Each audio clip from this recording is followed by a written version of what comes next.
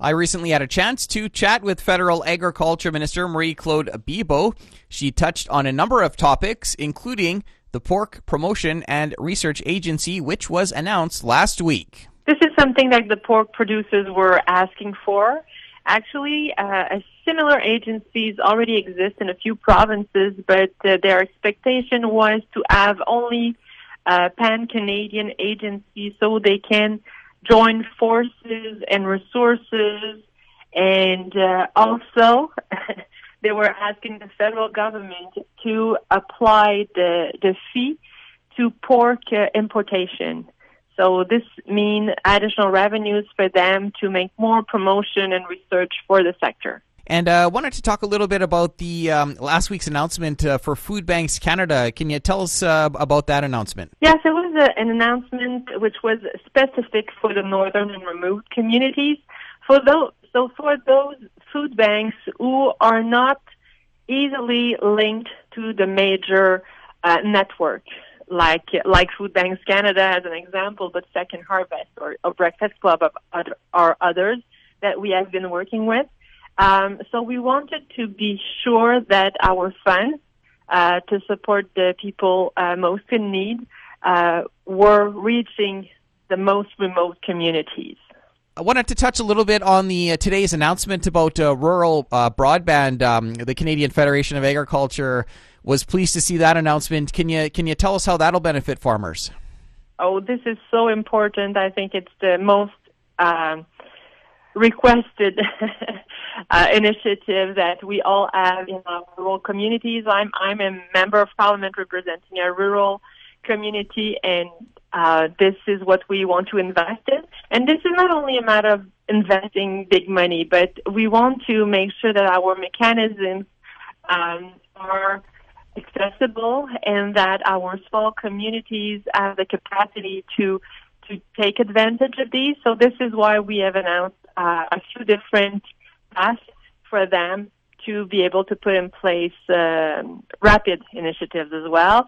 And others are focusing on cellular or low satellite. So we are looking, at different type of innovation so we can reach everyone across the country. We finally got a date on the Ag Ministers meeting coming up later this month. Can you just talk a bit about what will be discussed there? Obviously, improving agri-stability is a top priority. We'll have a good conversation on ASF, African swine fever. So these are very important topics. I know we'll talk also about the fees that is now imposed by some big retailers.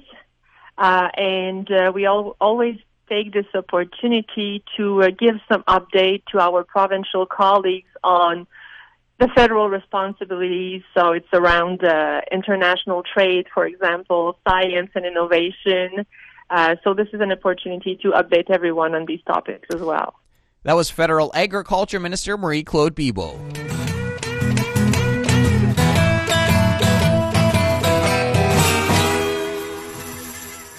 Farm Credit Canada has released its update for the 2020 grains, oilseeds, and pulse sector. Glenda Lealin-Vosser talked with FCC's principal agricultural economist, Craig Clemmer. We had a good crop. We've seen, really strong exports and movements of grains and some delivery options for producers.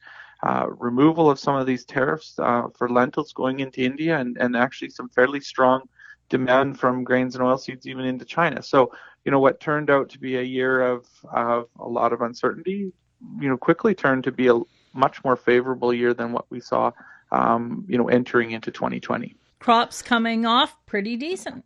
Yeah, overall, after a few years here of pretty challenging harvest conditions, we had a longer, drier spring or fall here, and harvest conditions were quite favorable. Obviously there were some delays here and there, but we got the crop off in average to above average time. And when we look at the overall quality and size of the crop, things are generally looking pretty good from a Western Canadian perspective.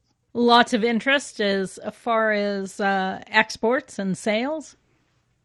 Yeah, with continued, good capacity on the rail system, that's been supporting fair, strong export regime so far. And, when we look at the marketplace right now, oilseeds look to be very strong. We're seeing expansion of the Chinese hog herd, and that's creating some export opportunities for corn and soybeans into China. And in turn, that's really raising up and supporting, both feed grains and cereal or oilseeds globally. In addition to just general strong demand from other parts of the world, we've seen some, different production challenges in certain, in several parts of the world, and as a result, is creating a fairly favorable outlook here, at least over the next 6 months for Western Canadian grains and oilseeds. Still some challenges with trade. Absolutely. We always seem to have some challenges with trade. We'd like to see some access increase for things like peas, and that Indian market opened up completely for pulses. And obviously there's some challenges from region to region in terms of getting our product there. But overall, I think the picture is looking better than it has been, and I think that's some good news stories for producers here in Saskatchewan, Western Canada. So going forward now, what are some things we should be watching for or monitoring?